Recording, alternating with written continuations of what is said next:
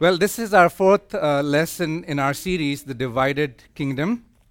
And I just want to set the context right so that we are caught up to speed. We've seen a lot of new faces. We are in the book of First Kings, and we are looking at texts that follow Solomon's death. And so remember, Jeroboam was a servant of King Solomon, but the Lord was not very happy with the idolatry that was taking place under Solomon.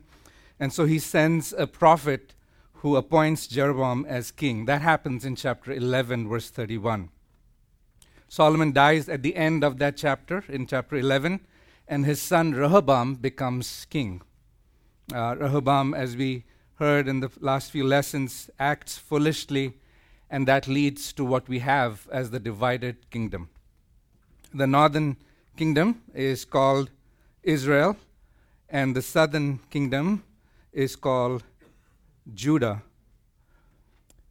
The capital for the northern kingdom is Samaria, and then the capital for the southern kingdom is Jerusalem. As soon as Jeroboam becomes king, he realizes there are at least 3 festivals in the life of the nation of Israel where they all have to go to Jerusalem, because that's where the temple is. And those festivals are Passover, the Pentecost, and the Feast of the Tabernacles. Now here's what Jeroboam thinks as the king of the northern part of this region. He says, if Israelites go to Jerusalem to worship, then they would be tempted to become part of the southern kingdom. And so what does he do? He builds 2 altars of golden calves, one in Dan. As you look at the map, it's the northernmost point in Israel. And he builds one in Bethel, which means the house of God, and it's the southernmost point in Israel. This thing that he has done, though, was idolatry. It was a grave sin. Not only did he encourage idolatry, he also appointed priests, men who were not Levites. This was evil and a clear disrespect and a dishonor to the God of the Israelites. Last week when Edwin taught, he covered the first 10 verses of chapter 13. And in these 10 verses, we are introduced to an individual simply known as the man of God. What a wonderful title. Man of God, woman of God. We are told that this man of God was from Judah, and he came to Bethel. He arrives just in time as Jeroboam is getting ready to burn incense on the altar in Bethel. Now, with a clear indication that God is no respecter of man, the prophet actually does not speak directly to Jeroboam, but he speaks to the inanimate altar in front of him. And he prophesies to the altar that there will come a man, a king by the name Josiah, and he will sacrifice not animals, but priests on that altar. And just in case the listeners thought that this is too far in the future to happen and it will never happen, the prophet ends up giving them a sign right then and there. What is that sign? He tells them that out of this altar ashes will flow out. That's usually how prophecies and prophets work in the Bible. To know if the prophet is authentic, he will usually prophesy something that will happen in the near future that is of a lesser scale, and in order to point out something that will happen in the distant future that will take place on a larger scale. This way of doing things puts God's grace on full display. It is as if God is saying, heed the warning, get your act together, because if this has come to pass, then that which is in the future will surely come to pass. So when Jeroboam hears that, he becomes angry towards this prophet, and he commands his soldiers to seize that prophet. And he puts his hand out, but as soon as he stretches his hand, it just withers, it dries up. That's when the altar splits and the ashes pour out from the altar. Jeroboam recognizes that this is no ordinary man, and he begs him, verse 6, to pray to the Lord that his hand may be restored. The man of God graciously obliges, and his hand is restored. And that is when Jeroboam cunningly tries to entice the man of God by inviting him home, verse 7, and promising to give some rewards to him, clearly wanting the man of God to take back his prophecy. The man of God, though, is committed to his mission, verse 8. He responds, even if you give me half of your kingdom, I'm not going to go with you. I'm not going to eat your bread or drink water of this place. Those are my instructions from the Lord. Not only that, I'm not going to go the same way that I came. And the reason for that is so that I would not be enticed by someone else. I think it was Steve Lawson who said that there are many preachers who were killed for preaching in the past, but not many now. There's no one who wants to kill the preachers. Why? Because they're not committed as much to the mission as we see this man of God. So that's where we pick up our text today. As we read this story, we're going to cover 1 Kings chapter 13, verse 11 to 34. As we read the story, you'll be left wondering, and many questions will plague you like it did me when I was studying this passage. While there are many questions that the passage generates and leaves unanswered, what is important to observe is that the author is very clear on what he wants to write about, the theme of this particular passage, the main message he wants to convey. So let me draw that out for us before we look at the text itself. That's why I've actually printed the entire set of verses for you at the back of your outline. You know, narratives in the Hebrew language emphasize something on the basis of repeating those things. It would be a repetition of a word. Think about holy, holy, holy. Holy just once is not enough for a God who controls everything and who is holy and sovereign. And so the word is repeated. There's something called as parallelism in Hebrew poetry, where an idea or a thought is repeated to emphasize what the author wants to emphasize. And so in this particular text in front of us, 9 times either the text or the character in the text refers to the word of the Lord or the word of Yahweh. Look at verse 1, verse 2, verse 5, verse 9, 17, 18, 20, 26, 32. The word of the Lord. Add to these 9 references to what there are places where it mentions Yahweh spoke, verse 3 and 26, to what he commanded in verse 9 and 21. Thus says Yahweh, verse 2 and 21, or the mouth of Yahweh, or the mouth of the Lord, verse 21 and 26. You know, by the number of times the phrase, the word of the Lord, or the word of Yahweh is either stated or implied, the passage is clearly about the word of God. As we read, we will observe what the characters in the story are doing with the word of the Lord, with the word of God. And so I have titled our lesson for today, What Will You Do with God's Word? What will you do with God's Word?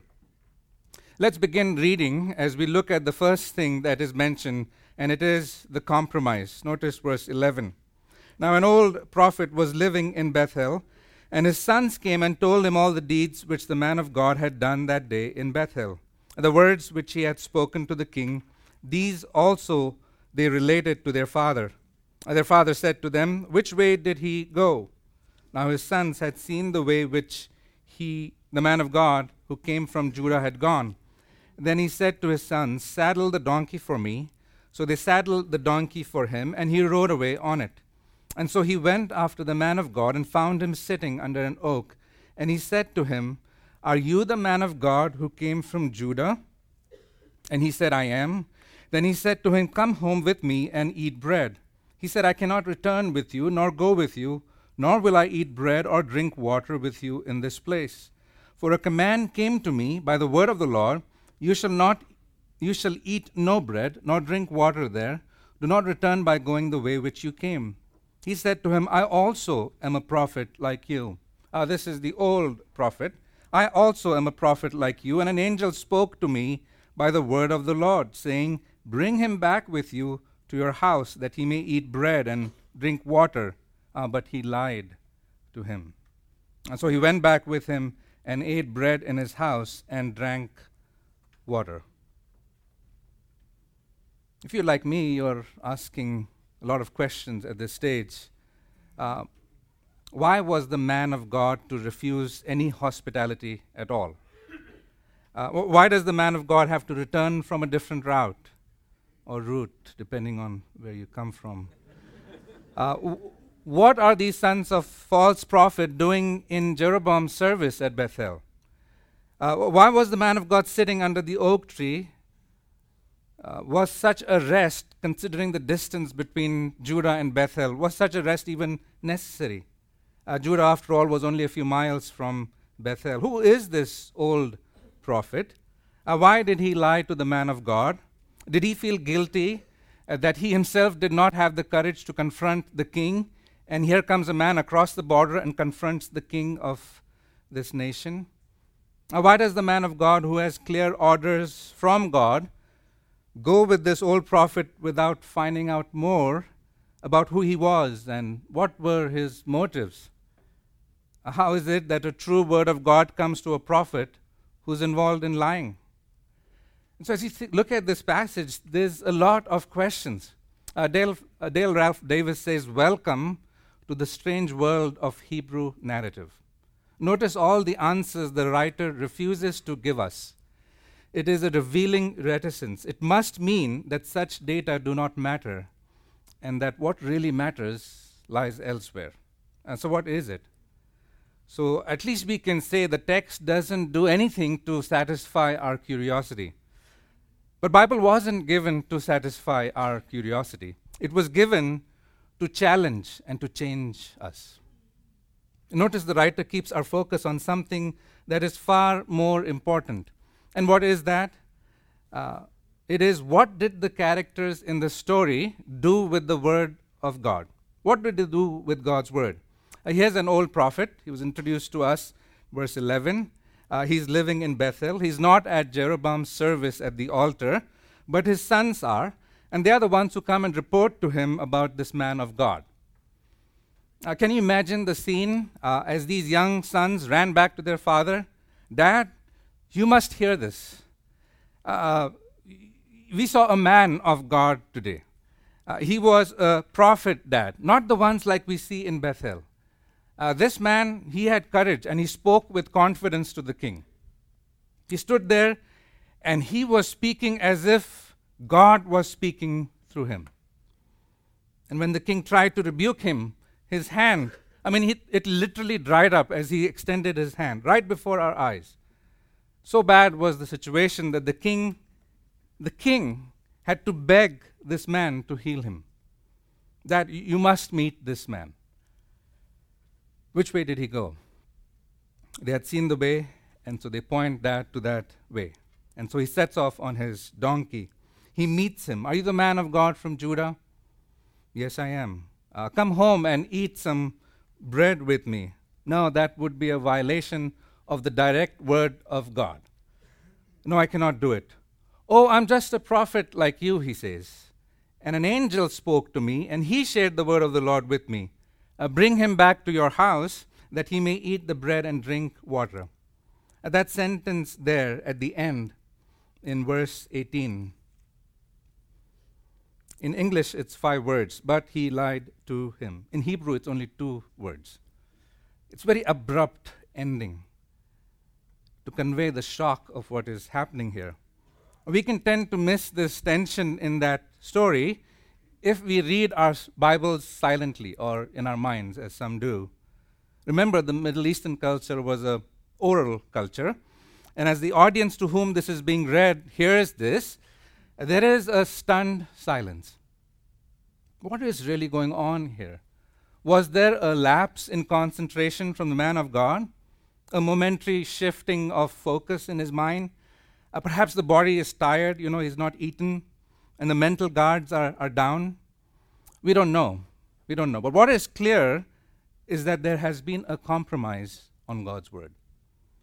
The man of God had a direct command from the Lord, and for the direct command of God, he is willing to substitute it with a second-hand word from the Lord. It's not even a second-hand word from the Lord. It's supposedly an angel who heard the Lord speak, and that is what this old prophet is conveying. Now we have to remember that this man of God, was the same man who stood before the king, which is no trivial thing, and told him when he invited him, even if you give me half of your kingdom, I'm not going to come and eat with you. He stood up to the king, and yet when somebody merely presented themselves as a prophet and said, the angel spoke to me, this man of God fell for it. What are some quick lessons that we can draw? God's word is highly practical. Well, first of all, spiritually speaking, in the spiritual world, success in the past is no guarantee for success in the future. A success in the past is no guarantee for success in the future. Every day you get up, you arm yourself, you equip yourself with the Word of God as you face a world that is increasingly hostile to believers and is not short of employing deceptive weapons in attacking them. So success in the past is no guarantee for success in the future. But secondly, a success on big stages in life is no guarantee of success in small stages of life. You know, this man of God faced Jeroboam boldly, but it was a relatively unknown man who deceived him into compromising on God's word. You know, a majority of our battles as believers are not on primetime network answering tough questions from journalists about our faith. No, a majority of our battles are in the daily routine of life. It's that person who cut you off on the road, on the highway, right? It's that annoying neighbor. That brother, that sister who always tests your sanctification process. For younger parents, it is that child who always wants your time. Now, that's where the battle is fought as believers. And what do? Well, first of all, don't depend on the success of the past or the success of the big stage. Every day, we are to drink afresh of the living waters of God's word. Run to his word for strength, encouragement, comfort, challenge, and change. Thirdly and finally, we are to be on our guard. After all, we are the Bereans, right? Be on guard when it comes to God's word. Isn't it to Paul, about Paul, it says in Acts 17, a verse that Corbett actually mentioned in the first lesson. These were the more noble-minded. They received the word of God eagerly. They examined the word of God daily. And they evaluated the word of God carefully. So much so that not even the Apostle Paul was exempt from their examination. We have to know God's word so well and apply it so diligently to our life that we are to immediately be able to spot what aligns with God's word and what does not align with God's word. Apostle Paul on the gospel in writing in Galatians 1:8, he says, "But even if we or an angel from heaven should preach to you a gospel contrary to what we have preached to you, he is to be accursed." I don't depend on others. Yes, we are to learn from others. That pastor there who's in another city, that famous preacher or whoever, yes, there are things that we can learn, but you always ought to be like the Bereans that are mentioned in Acts 17, who do the study of God's word on their own. The man of God then compromised on the word of God. Secondly, the confrontation. Notice verse 20. Now it came about, as they were sitting down at the table, that the word of the Lord came to the prophet who had brought him back. And he cried to the man of God who came from Judah, saying, "Thus says the Lord, because you have disobeyed the command of the Lord, and have not observed the commandment which the Lord your God commanded you, but have returned and eaten bread and drunk water in the place of which he said to you, Eat no bread and drink no water, your body shall not come to the grave of your fathers." And now we have the actual word of God being spoken through the prophet. It says the word of the Lord came to the prophet. Earlier, if you remember, it was the man of God who cried against Jeroboam. Verse 2, now we have the old prophet who cries against the man of God as he confronts him. And what does he say? He says, you have disobeyed the command of the Lord. You have not observed the command of the Lord. What have you done? Well, you were commanded not to eat bread. You were commanded not to drink water. But you did both of those things. But what is such a big deal about that? I mean, it's just bread and water anyway. Why should the man of God be confronted about it? Here's why. Because eating the bread and drinking water conveys that you are on good terms with your host. It conveys that you are in fellowship with them by eating bread and drinking water. What you're conveying is that all is well. It's not such a big deal that you have established these altars in Bethel and Dan, you know. It's not such a big deal that you're now worshiping golden calves instead of worshiping the true God. It's not such a big deal that you're not worshiping the true God at all. You know, just get along. Be nice to each other. Be kind. You know, don't worry about the truth. That's what is conveyed when you eat bread and drink water in the culture that the Bible was written in. And because you've done this, your body shall not come to the grave of your father. In other words, you will not have the honor of being buried in the same place as your godly ancestors. Notice something in the text. We're not given a lot of answers to the question we might have. Now, what are some questions that we can have? Why is the old prophet only now receiving the word from God and not earlier? Why did he not express sorrow over the fact that he actually lied to the man of God earlier? Why did the man of God not protest when he found out that he was tricked by this old prophet? Again, the text does not provide us any answers. Instead, the writer keeps our focus on something that is far more important. And what did the characters in the story do with God's word? What did they do with God's word? What lessons can we draw from these verses? First of all, we are to speak and live the word of God without wavering. Speak and live the word of God without wavering. When the word is from the Lord, live it and speak it without wavering. Notice the confidence with which this old prophet speaks. He cries out. You can sense a raising of his voice. There is a certainty in his speech. He's not wavering. There's no indecisiveness in his speech. There's no hesitation. He's determined to get God's word across to this man of God. He speaks with boldness. He's fearless and he is firm. To speak and live the word of God without wavering. But secondly, receive the word of God with meekness. Now, there's no record of what the man of God said in response to this old prophet. His last recorded words are in verse 17. Yet indeed, compromise on the word of God, and therefore the confrontation that takes place is quite legitimate. And so based on that and based on what follows, we can say that he humbly agreed to the charge that he had indeed compromised on the word of God. What does James tell us? A passage that our brother quoted earlier. This you know, my beloved brethren, chapter 1, verse 19. But everyone must be quick to hear, slow to speak, and slow to anger. For the anger of man does not achieve the righteousness of God. Therefore, putting aside all filthiness and all that remains of wickedness in humility, receive the word implanted, which is able to save your souls. And prove yourself doers of the word, and not merely hearers who delude themselves. Speak and live the word of God without wavering, and when confronted over a sin, receive it with meekness and humility.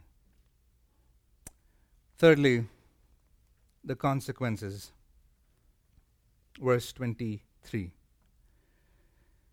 And it came about after he had eaten bread and after he had drunk that he saddled the donkey for him, for the prophet whom he had brought back. Now when he had gone, a lion met him on the way and killed him, and his body was thrown on the road, with the donkey standing beside it, the lion also standing beside the body. And behold, men passed by, saw the body thrown on the road, and the lion standing beside the body. So they came and told it in the city where the old prophet lived. Now when the prophet who brought him back, that is the old prophet, from the way heard it, he said, "It is the man of God who disobeyed the command of the Lord. Therefore the Lord has given him to the lion, which has torn him and killed him, according to the word of the Lord which he spoke to him." Then he spoke to his sons, saying, "Saddle the donkey for me." And they saddled it. He went and found his body thrown on the road with the donkey and the lion standing beside the body. The lion had not eaten the body, nor torn the donkey. So the prophet took up the body of the man of God and laid it on the donkey and brought it back. And he came to the city of the old prophet to mourn and to bury him. He laid his body on his own grave, and they mourned over him, saying, "Alas, my brother." After he had buried him, he spoke to his sons, saying, "When I die, bury me in the grave in which the man of God is buried. Lay my bones beside his bones. For the thing shall surely come to pass, which he cried by the word of the Lord against the altar in Bethel, and against all the houses of the high places which are in the cities of Samaria." What the old prophet prophesied, or had prophesied, has now come true in the life of the prophet. The prophet does not know how the man of God will meet his end, but all he knows is that he will not have the honor of being buried with his godly ancestors. And so after the dinner is over, as we read, he gives him his donkey, sends him his way, and a very strange thing happens. There's a lion who meets him on the way and kills him and leaves his body on the road. There is a donkey, but he doesn't do anything to the donkey. Furthermore, apart from killing the man of God, he does not do anything to the body. He does not consume it. He does not eat it. He just stands beside the body. Now, that's a very odd scene, a very unusual picture. But it's right in the middle of the road, so anyone who's passing by is clearly able to see what's going on. They're curious. There is a dead body. There is a lion. There is a donkey. The lion doesn't do anything to the donkey, does not harm even the passers-by. And so what these people do is they go and report in the city, as we read, to the old prophet. They probably think the old prophet will have something to guide them with.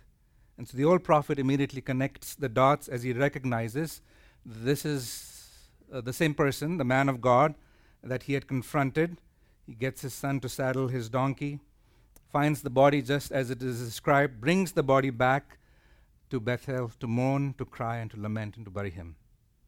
In fact, he lays his body in his own grave, which is to say, the place that he would have been buried in, and he again mourns for him.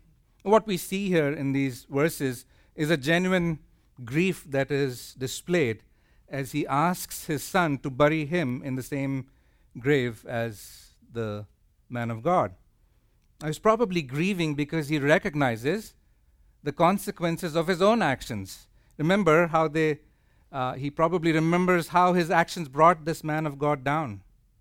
Yes, the man of God was foolish and naive in listening to this prophet, but it doesn't excuse the old prophet's actions. As one commentator writes, because the man of God from Judah was foolish does not mean that the old prophet was guiltless.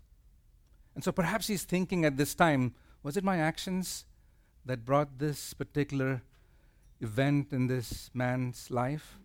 But there's another issue over which he's grieved, and it is this, as we read, based on all the events that take place from verse 1 to verse 25, he's certain that this indeed was a man of God, and what he has prophesied about the altar in Bethel will indeed come true.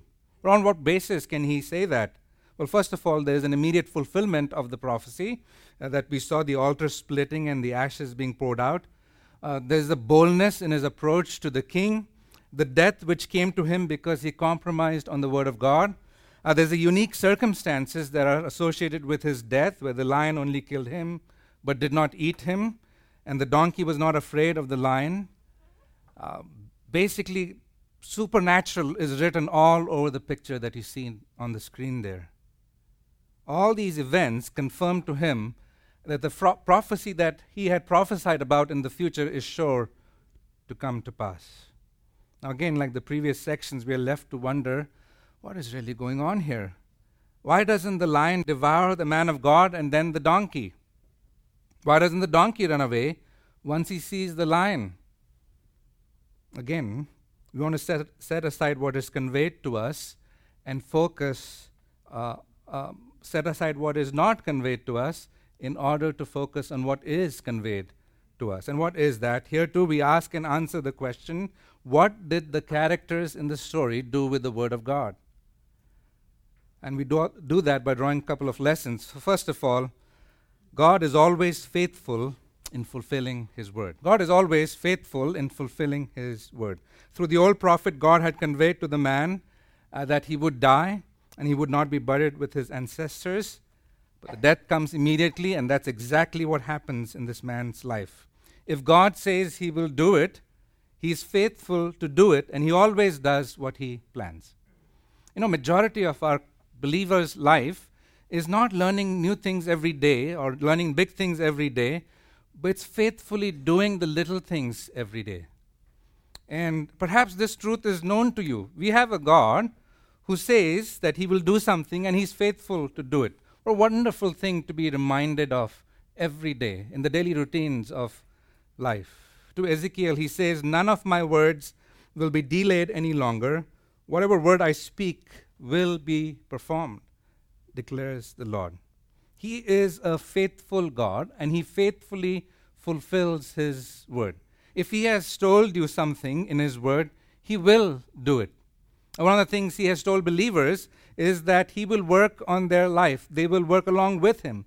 He says, "For I'm confident of this very thing, that He who began a good work in you will perfect it until the day of Christ." You and I will exactly live the number of days that God has ordained for you and for me. Not one day less, not one day more.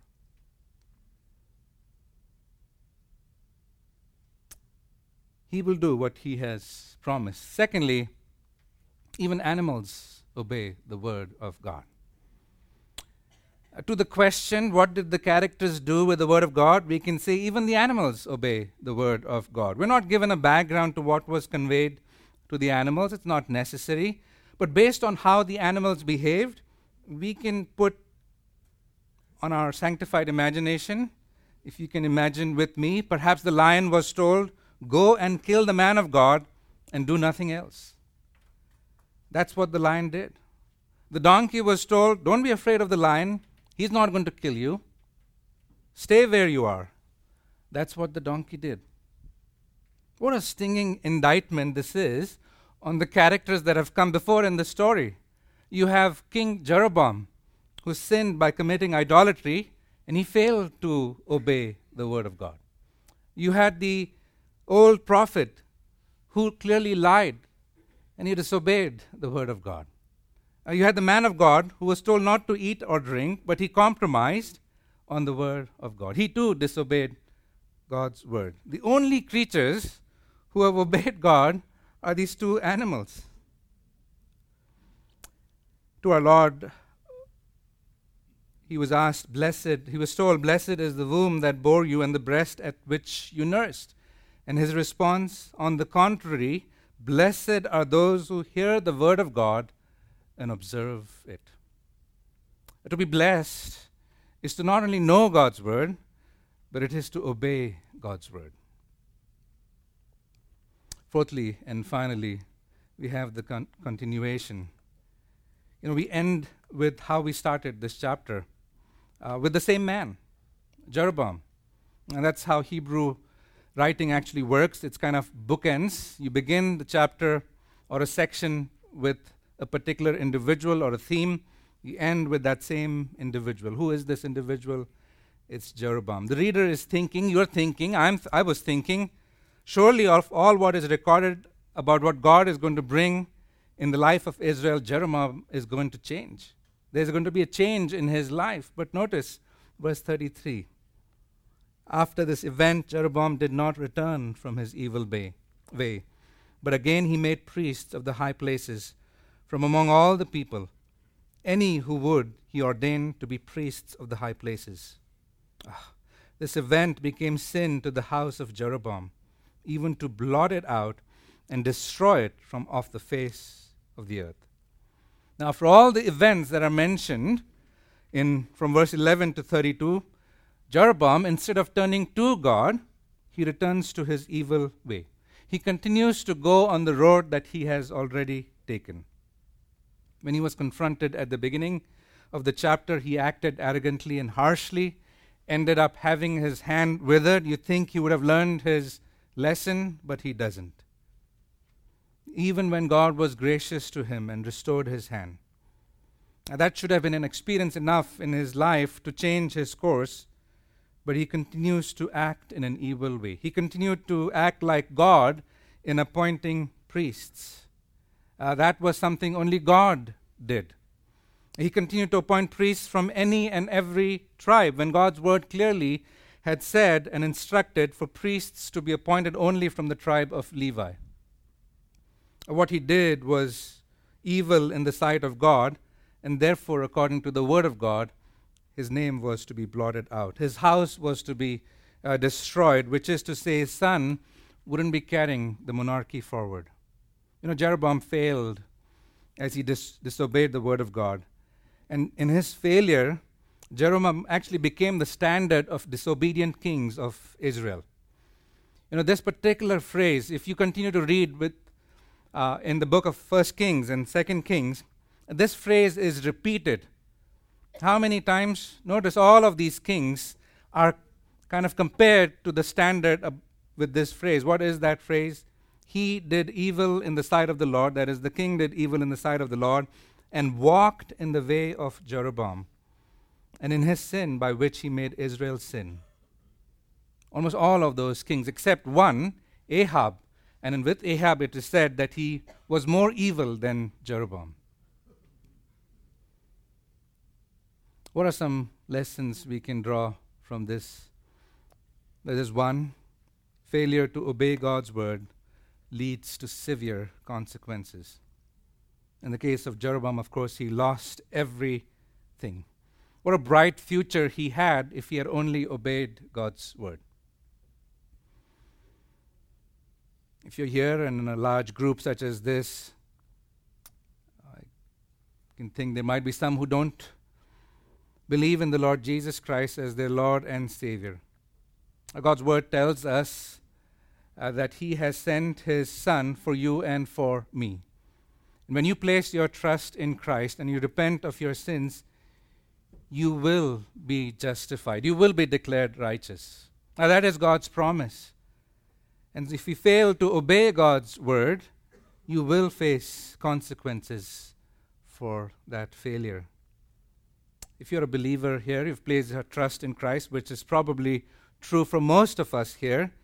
If you fail to obey God's word, you have to ask yourself, what is it that I value more? Is it God or is it my sin?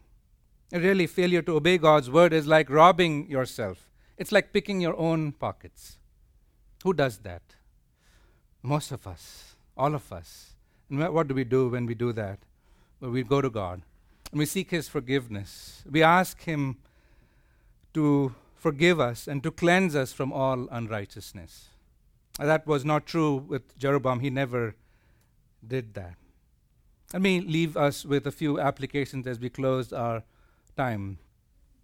First of all, be obeying God's word without compromise. Be obeying God's word without compromise. It assumes that you're spending time in God's word. We used to have a elder. He passed away in 2018. We got to talk to his wife. He used to teach here actually in Bereans. For those of you who have been here for long, his name was Darrell Bennett. And Carol told us that one of the rules that they had for their children was no breakfast, no Bible. It's a simple rule to think about. I don't want to be too legalistic about it. Perhaps you need to have breakfast in the morning, first thing, and that's fine. But just remembering that helps you to think and reflect on the fact that I'm not going to go and do anything else without first spending time in God's word. Be obeying God's word without compromise. Secondly, be equipped with God's word to thwart deception. So much goes on not only within our households, but outside, in the world that we live in. How are you going to stay away from deception? How are you going to stay away from someone who says to you, God told me such and such a thing? Well, the only thing that you have, the only armor that you have is God's word. Be equipped with God's word to thwart deception. Thirdly and finally, it's a great reminder, be reminded that God is always faithful to his word. Let me close our time in a word of prayer, and I think someone will have instructions. Carpet, you will? Okay. Father, thank you for this story that is mentioned in 1 Kings. What a great reminder to us as your children that we are to be people of your word. What a lesson from the individuals in this story who compromised on your word, who lied about your word, who disobeyed your word. Lord, you know our heart's desire is to see you be honored and glorified through our life. Yet, Lord, we do fail. And for that, we seek your forgiveness. We pray that you would forgive us and cleanse us from all unrighteousness and restore us to the fellowship that we have with you. Thank you for the reminder that we are to be about your word. For those who are struggling to understand how best to put into practice, I pray that they would seek you, that they would seek teachers and leaders, perhaps even in this room, to understand how they could do it best. That may it be said of these people here, the Bereans, that we were all about your word, not only listening and hearing to it, but also doing it. We ask these things in Christ's precious and worthy name. Amen.